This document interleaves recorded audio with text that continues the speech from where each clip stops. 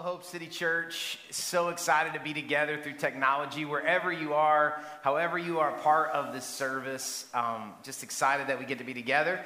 You're watching online, so you probably know by now that we decided this week, based on Governor Beshear's requests, and just really kind of the monitoring the need, the physical health need of our church, we decided to go back to online services for the remainder of the year. And so we're hoping, I say for the remainder of the year, we're praying and hoping we can get together for some Christmas services the week of Christmas. We'll let you know more about that as we get closer and hoping that we can do that in some smaller settings. But for our weekends, we decided to go online only for the remainder of those weekends for the year. And so while in some ways that's sad because we do love being together, what I am excited about is watching our team this morning, our media team, tech team, worship team, everybody pull together and be able to provide church to you wherever you are. Church is a family. It's not just a service. You hear me say it all the time. And so in your living room or your bedroom or your car or wherever you are Hope City. And so I just love that we get to do this. And I hopefully you've seen the message that we put together and the emails that we sent out. But I want you to know, just as your pastor, that we haven't made these decisions lightly. We value our time together in person, but I guess through this process, what I've learned for me is like there's no absolute right or wrong decision. There's just really hard decisions. And so I know some of you are bummed, and a lot of you are not bummed. You understand. But just keep praying for us. Keep praying for our team. Keep praying for our elders, our staff, myself. Because we just, the Bible says if you need wisdom, ask God for it. And we've been asking a lot lately for that wisdom. So thank you for being a part of this service. And here's what we're going to do. We are going to continue our series of messages that we've been in called Living on Empty. Living on Empty. And we're taking a few weeks to talk about how to refill your soul when life is overwhelming. Because life feels overwhelming. Life can be and is overwhelming. And so what do? How does a faith in Jesus respond to that? How does a faith in Jesus, let's ask it this way, does a faith in Jesus make anything different?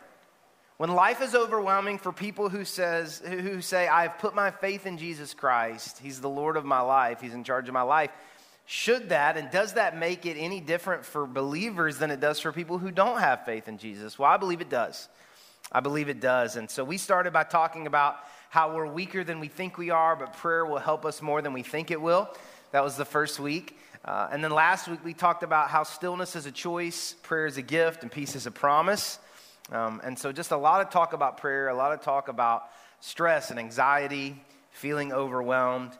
And today I want to continue by talking about the challenges that we're facing, specifically when it comes to mental illness. And we'll spend a lot of time talking about depression. I want us to talk about this. Unfortunately, the church has not done the best job talking about it. I want us to do that today and to dive into this. And let's just start with defining depression. This is from the Oxford Dictionary. It says that depression is a mental condition characterized by feelings of severe despondency and dejection, typically also with feelings of inadequacy and guilt, often accompanied by a lack of energy and disturbance of appetite and sleep, helplessness and hopelessness. That definition just makes you feel worse, doesn't it? And here's what I thought as I was reading this definition. I thought, you know what, this touches and affects a lot of people. Maybe when I say the word depression, maybe it brings to mind one kind of feeling or one kind of person, but when you read this definition, really what it made me think is that all of us in some ways are maybe right in the middle of it or just one connection, one step away from feeling despondency, dejection, inadequacy, guilt, lack of energy, disturbance of appetite, helplessness, hopelessness. These are all things that we deal with. And in 2020 especially, we're talking to so many people who more than ever are experiencing these type of emotions, thoughts of ending their lives, thoughts of harming themselves, thoughts of walking away from their family and marriages. And when you begin to talk about these decisions that they're thinking through, they just describe a hopelessness, not even really knowing or kind of saying they've never felt this way or experienced this before. And so I want us to talk about that. And I think culturally, but even in the church, there is a stigma when it comes to mental illness. You know, I don't want to say that other sicknesses aren't a big deal, because they are, but when you say mental illness, it kind of freaks people out. You know, if you said that you were trying to stay sober, the church probably throws its arms around you, has ministries to help you with that. But if you say you're trying to stay sane, there's a stigma, it seems to be. If you say you're trying to stay celibate, you know, the church will throw its arms around you and help you do that. But you say you're trying to stay sane, and it feels as if there's just a stigma about that. But this is important. I want everybody to please hear me. It's not a sin to be sick. It's not a sin to be sick. And there are all kinds of causes for mental illness, specifically depression. But you also need to know that we're not completely helpless to it. And the reason I say that is because I think sometimes we get this idea that when the anxiety or depression monsters show up, that there's nothing that we can do about it. But what science is finding out more and more is that we can do something about it. It's finding out that a lot, not all, but a lot of the mental challenges we are facing in our generation are lifestyle-based. Now again, a lot, but not all. We know that there's clinical depression, and there are things that will not necessarily be covered in what we're talking about today that need serious professional help. But a lot of the mental challenges that we face are lifestyle-based.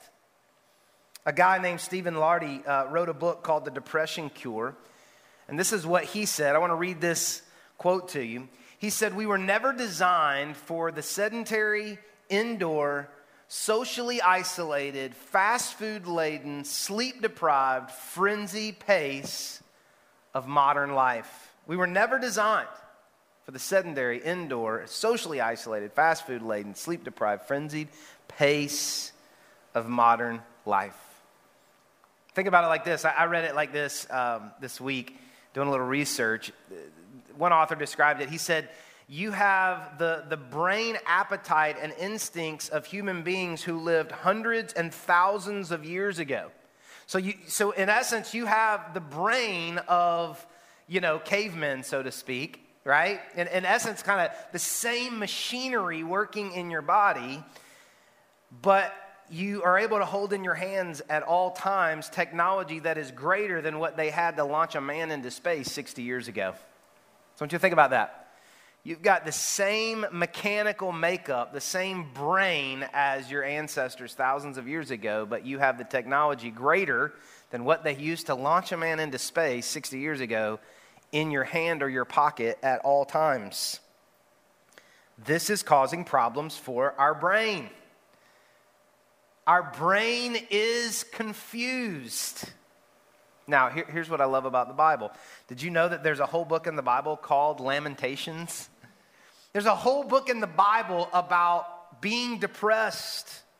Lament just means to express grief or sorrow. You've heard me talk before about how in the Psalms, there are three types of psalm, and the most popular kinds of psalms, the largest style of psalms are psalms of lament.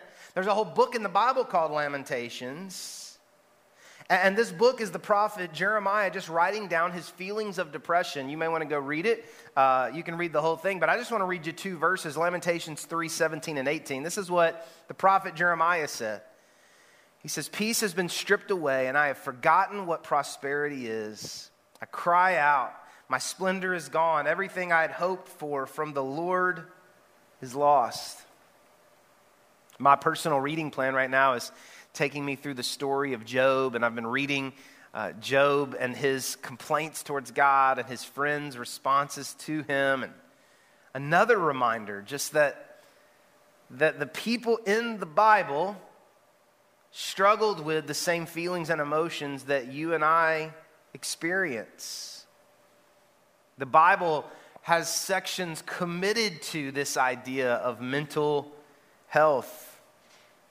fear and mental battles were faced and felt by King David and Elijah, some of the disciples, the Apostle Paul.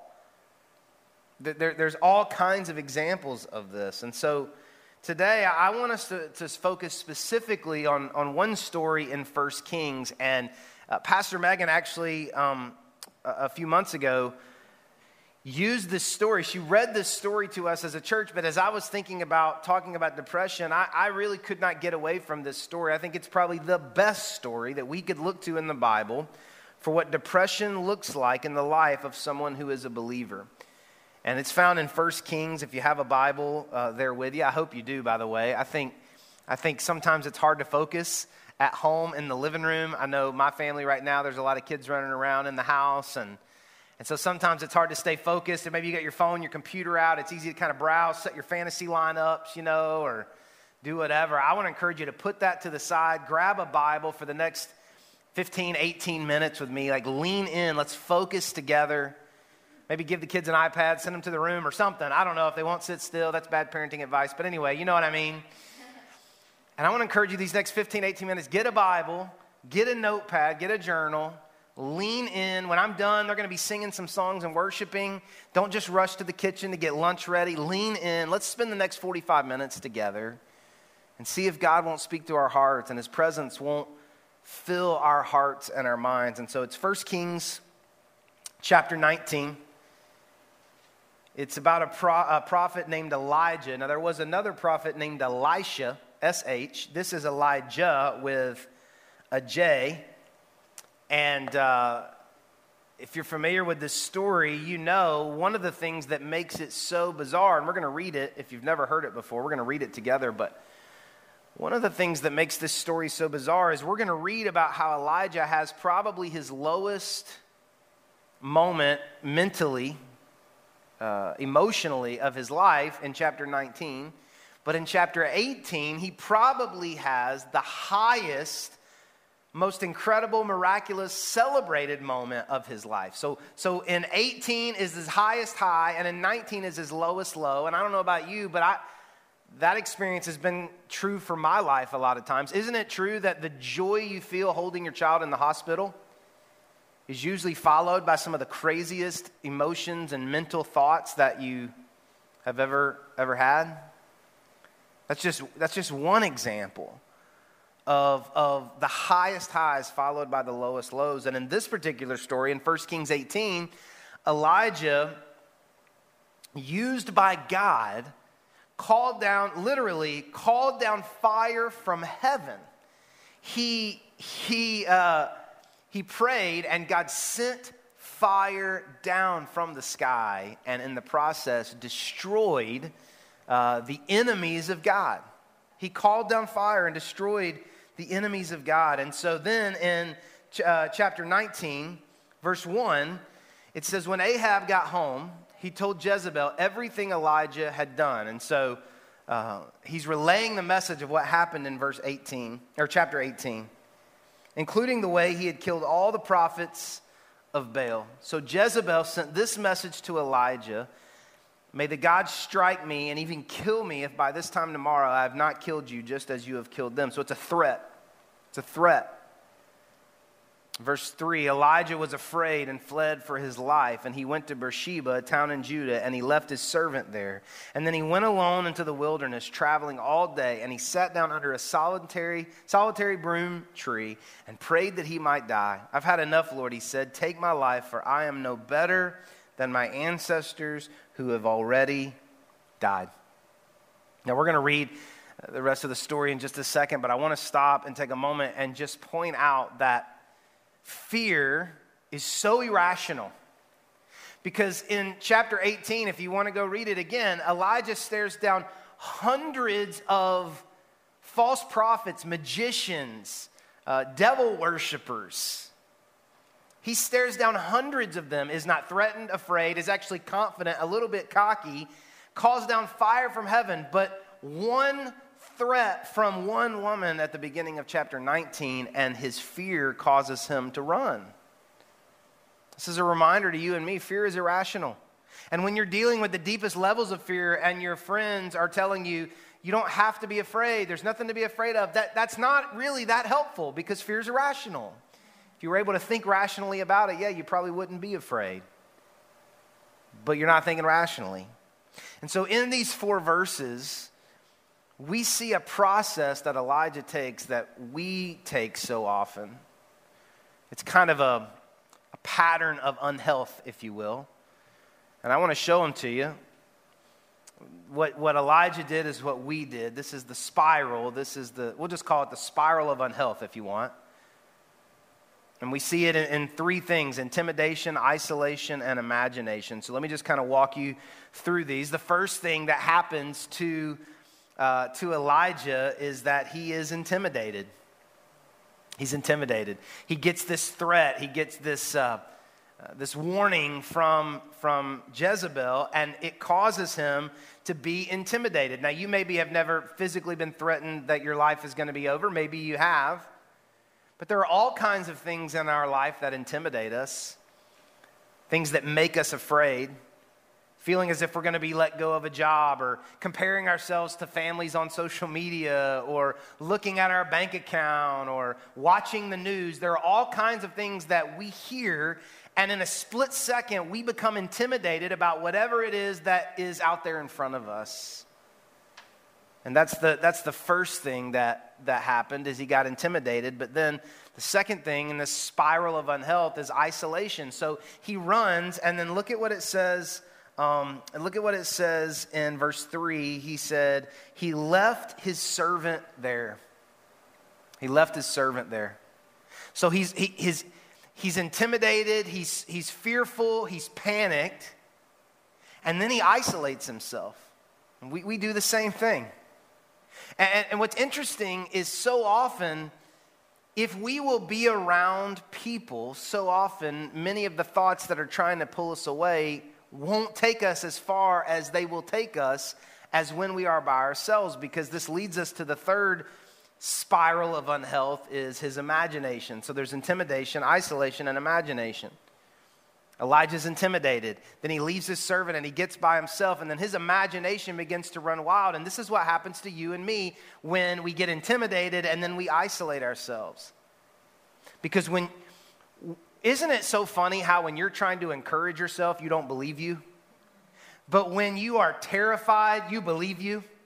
That whatever you say is true. I am going to get fired. He is going to break up with me. I'm never going to have children. I'm never going to be married. I'm never going to have money. You say these things to yourself and your mind goes, that's so true. That is so true. But if you say, you know what? You are doing pretty good. Your life is going to be better. You're looking pretty good. You're looking more healthy. You are funny. You do have a great sense of humor. You're like, no, I don't.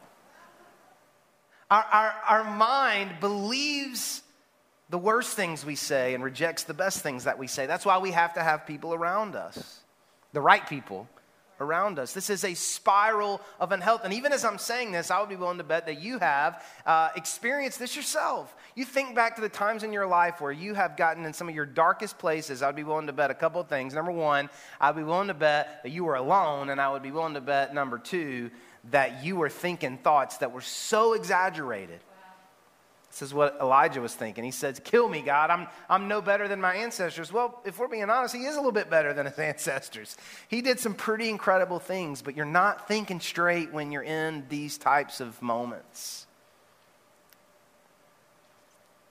This, if you will allow me for just a second, I just want to kind of get on a soapbox here for a second. This is one of the reasons why I think church is so important, honestly. See, at Hope City, we kind of have an agenda. I don't know if you knew this or not. We do. We have an agenda. We have a hope for you. We have a desire for you that every person who walks through the door, we're not just leaving it all to chance. We pray and trust the Holy Spirit. We want God to reach you wherever you are, but we also have a plan, and we're asking God to help us with this plan. And I don't know if you know the plan or not, so I want to take just a moment and I want to show it to you. There's 4 steps. We have 4 steps we want every person at Hope City Church to take. You'll see yourself in these steps. So many of you have already taken them. But the first step that we want somebody to take at Hope City is we just want you to come to church. Come to church or participate in church. It doesn't matter what you believe. It doesn't matter if you call yourself a Christian or not. It doesn't matter what your struggles are. It doesn't matter what your upbringing was. It doesn't matter. Just come to church. It doesn't matter if you're high. It doesn't matter if you're drunk. Just come to church. We believe in the power of places. And so we just want you to come to church. Coming to church does not fix all your problems, but it is a great place to be while you're trying to solve and fix your problems. Just come to church. Just come back. If you're watching right now and this is your first time you've ever watched, just come back next week. Just watch again next week. We'll figure it out later. Just come back. Just watch again. That's the first step we want you to take. But then the second step that we hope you'll take at some point is we want you to follow Jesus.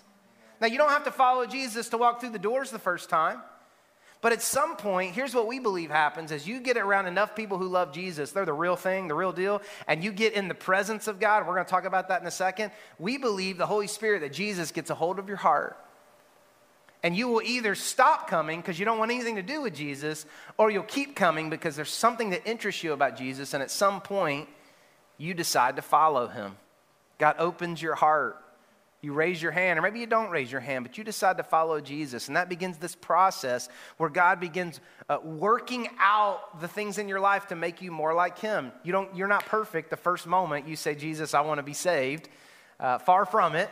None of us are. But Jesus begins the process of making you more like him. And all along that way, you make decisions to obey him and to lay certain things down and to commit your life to him. And this is what happens when you follow Jesus. And what I love about Hope City is that there are people who, some of my friends, some of the guys, some of you are watching right now, you came for years.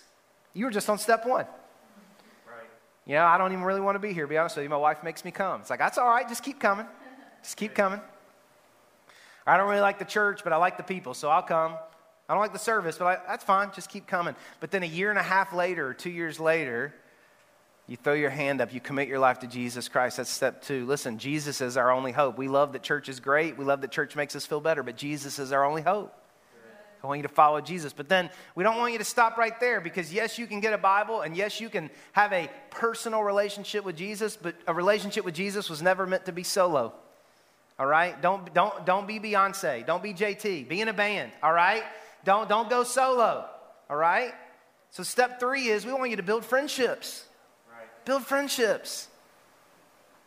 Find people who are going in the same direction as you, because here's what I can promise you. When you decide to follow Jesus, there are going to be relationships in your life, minute one, that are going to be magnetically pulling you away from who Jesus wants you to be. But he will also put other relationships in your life. That's why we do growth groups. That's why we have serve teams. We want you to connect with people, meet with people. You look around and you see the people who look like they're connected. I can promise you they're in groups. They're serving. They're doing things together, and they're connecting. They're building friendships. So if you're not in a growth group, if you're watching right now, we're moving them all online for the time being, probably most of them. You can get in one of those or find some different ways to get connected, but don't try to do this thing by yourself. Let me give you one more. We don't want you to just build friendships, follow Jesus, come to church. All of that you're kind of just taking. But step 4 is we want you to make a difference. We want you to make a difference. We want you to know that your life matters and that you're doing something that matters to somebody else. That God is using your life in a way that's making a difference in someone else's life. That could be in the church on a Sunday morning or online on a Sunday morning. That could be during the week, but we want you to make a difference. And the reason I wanted to take the time to tell you about these 4 steps for every person who comes to Hope City is because in these 4 steps, we find the weapon or the tools that we need to fight the intimidation, isolation, and imagination of unhealth. I'm not saying that it's impossible to come to church and not be depressed or not be struggling with your thoughts. Of course it is. People in the Bible struggled with it. We struggle with it.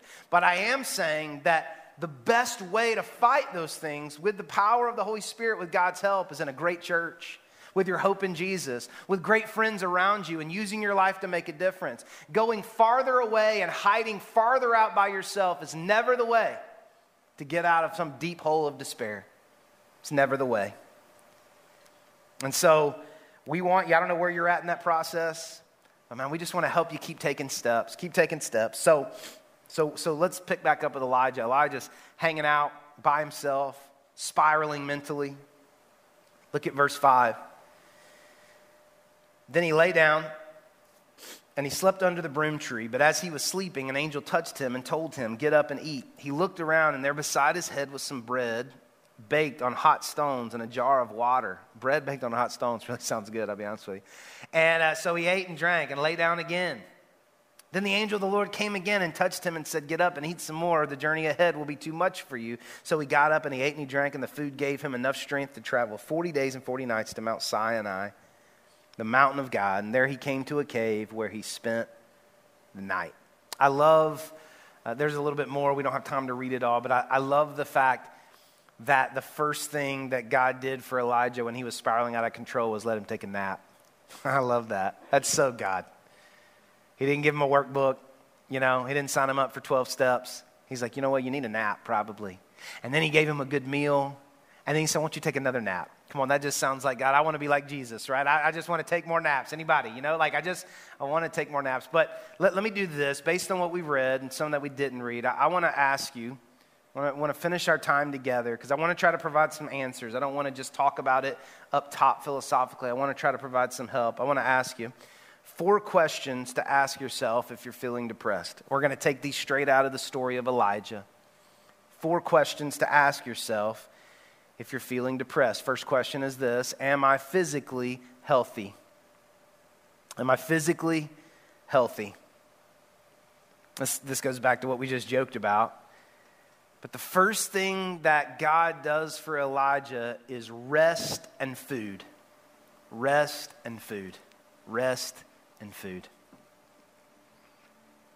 Science is telling us all kinds of things now about how what we're putting in our body is affecting how we're thinking, how we're resting.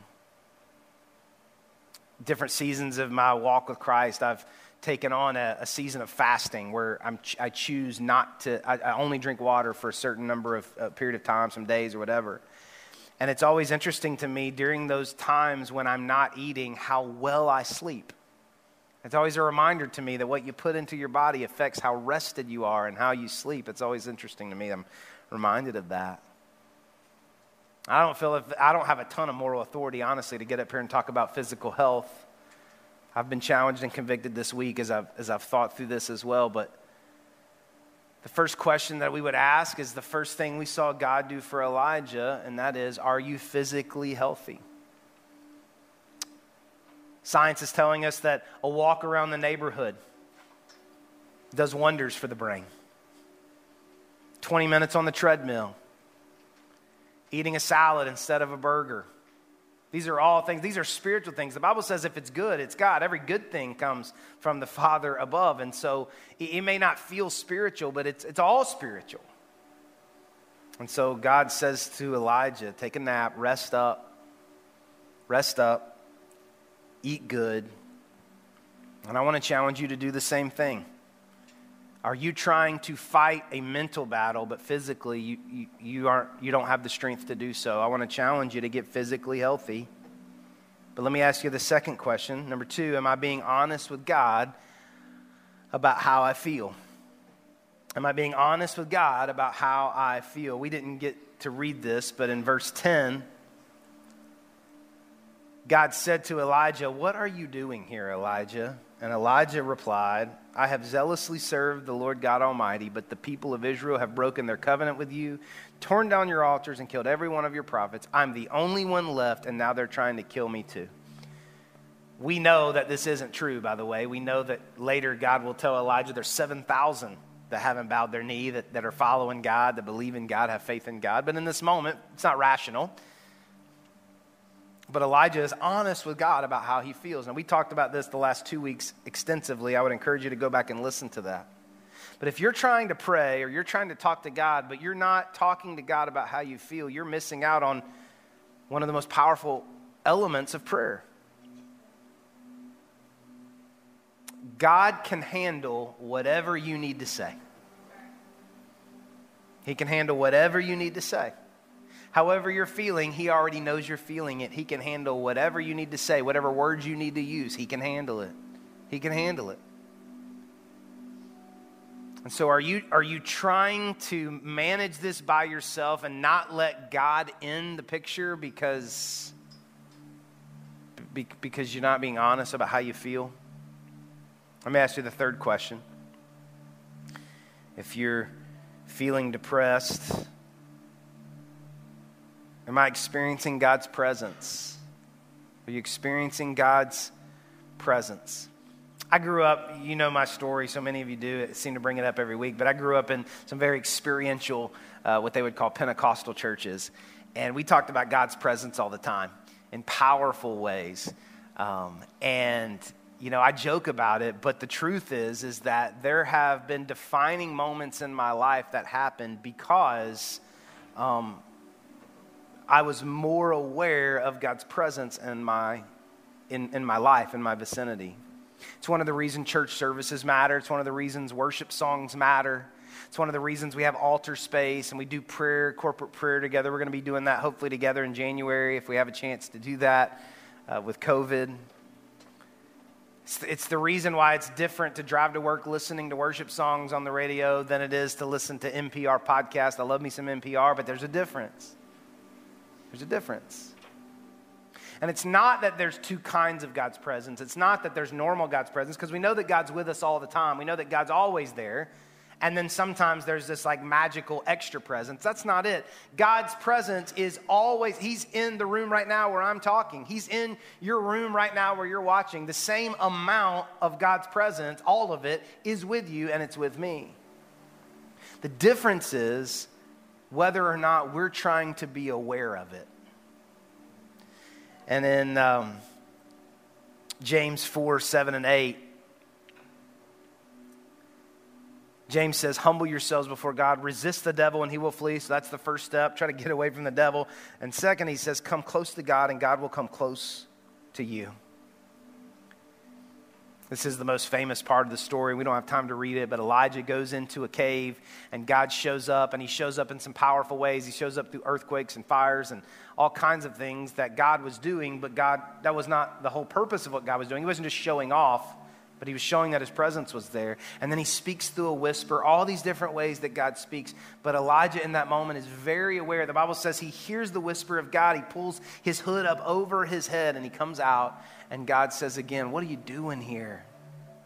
Powerful moments in God's presence. And maybe you didn't grow up like me. Maybe you didn't grow up where you're comfortable in moments where you're just kind of worshiping and praying to God, wanting to feel God. Maybe it was more motions. Maybe it was more chants. Maybe it was more repeat after me's or things that you memorized, but you never felt the presence of God in a real way. My prayer for you is that you would begin to experience that. And one of the best ways to do that is just tell God you want to experience it. God, I want to experience your presence. I want to know you're near me. I want to feel you near me. And then begin to put yourself in positions where you can eliminate the noise that maybe is blocking out knowing that God is with you, and begin to put yourself in situations and environments where you're more aware of what God is doing. I want to be close to you, God, as I possibly can. That's a dangerous prayer to pray. But pray it and see if you don't begin to experience God's presence. When you are down in the depths of despair, mind spiraling, heart hardened and dark, one powerful moment in God's presence can do more than a counseling session and a podcast, a book, all those. I love all those things, but one moment in God's presence.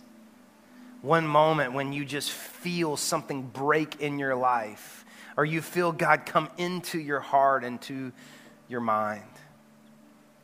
One of the toughest, darkest stretches of my life, several years ago, I was pastoring this church, and some things were going on, and I was really struggling, and I was really down in the dumps, and I wrote about it in a book, but luckily my wife loves Jesus. She's the real deal, and she's patient with people like me. And it was getting worse. And she came in the door one day. She came home from school. It was like 3. I hadn't even showered yet. I was just sitting on the couch in sweatpants. Probably had chip crumbs on me. I don't know. And she's like, okay, I've been patient, but I'm praying for you. I'm like, okay. And she came over and she put her hands on me and just started praying the power of God. And I'm not telling you that in that moment, like I started weeping and everything was over, but something did change in that moment. It may have just been a tiny little crack coming through like the seam of a door, but it was a tiny little crack. It was something that happened in that moment, and I believe it's because we invited God's presence into the situation. Let me give you the fourth question. Fourth question, am I allowing God to use my life? I love this part of the story.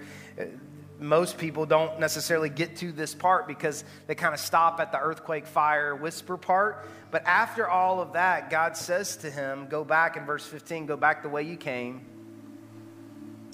When you arrive there, anoint Hazael to be the king of Aram, then anoint Jehu, grandson, to be the king of Israel, and anoint Elisha, son of Shaphat, from the town of Abel Maholo, should have practiced that pronunciation, to replace you as my prophet. Here's my point.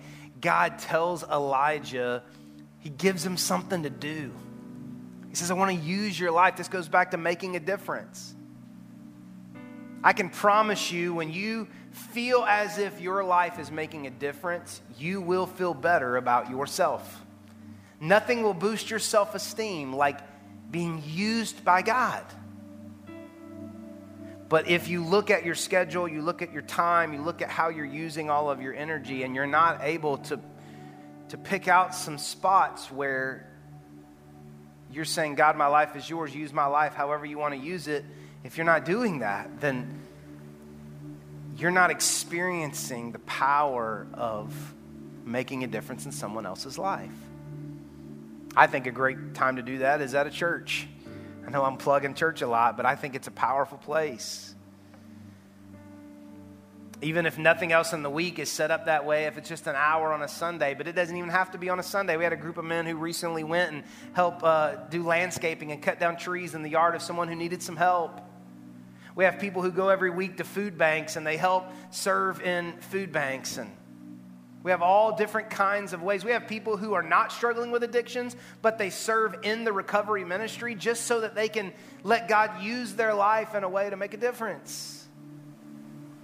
Because when you know God is using your life, and it's not just all about you and you getting what you want, but you know God is using your life, it changes things. So here's what I'm not saying. I want to make sure that you hear this. I am not saying that whatever you're feeling can be fixed really easily by some little 4-step program. But I am saying that I believe with all of my heart that if you will get physically healthy, and if you will get in God's presence, and you will be honest with God about how you feel, and you will make it a priority to allow God to use your life outside of yourself, doing something for someone else, getting nothing out of it but being a servant for someone else, I believe it will get better. I'm not saying it's going to go away, but I say it will get better. It will get better. Because God created you to be used, to be in his presence, to communicate with him and talk to him. And if you'll do those things, it will get better. Here's my commitment to you as your pastor, is I want Hope City to be a place where it's okay to not be okay. I want Hope City to be a place where you can be honest about what you're going through and struggling with and not feel judged or not feel on the outside looking in. We haven't always done great about that, but I want us to. And we're going to try to do better about that. And so if you are a part of this church and you would say, yeah, I'm struggling with a lot of what you're describing, and honestly even worse, and I'm afraid to even talk about it because it would scare people where I'm at in my mind and in my heart. As your pastor, I want you to know we're committed to you. We're praying for you. There's a place for you here. And we believe that God changes lives. We believe it. We believe it. And the hope of Jesus Christ is powerful. It's more powerful than anything else, any other force in your life that is pulling you down. The hope of Jesus Christ can change everything. I want to pray for us. I want to pray for you wherever you're at, however you're watching this, whatever you're doing right now. I want to pray for you, pray for us, that we would not continue to be intimidated, continue to be isolated, continue to let our imagination run wild. We'd come to God. We'd be honest about how we feel. Get in His presence and allow Him to use our life. Let's pray. God, thank you for Jesus. Thank you, God, that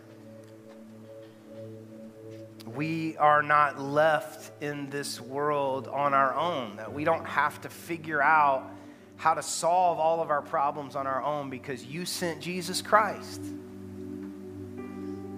to be our hope and to be our life.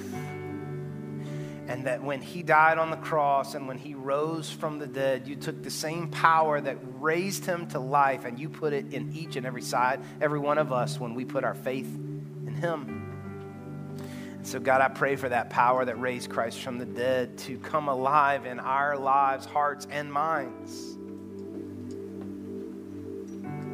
I pray for every person who's hiding in a cave emotionally. I pray for every person who's isolated themselves. I pray for every person whose imagination is running wild. I pray that in this moment they would know there's a church that loves them, there's a pastor that loves them, there are friends that love them, and there's a God that loves them. It doesn't have to be this way, and it won't always be this way, and you have something incredible planned for them.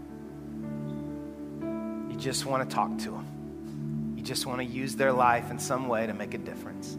We love you and we trust you. In Jesus' name we pray. Amen.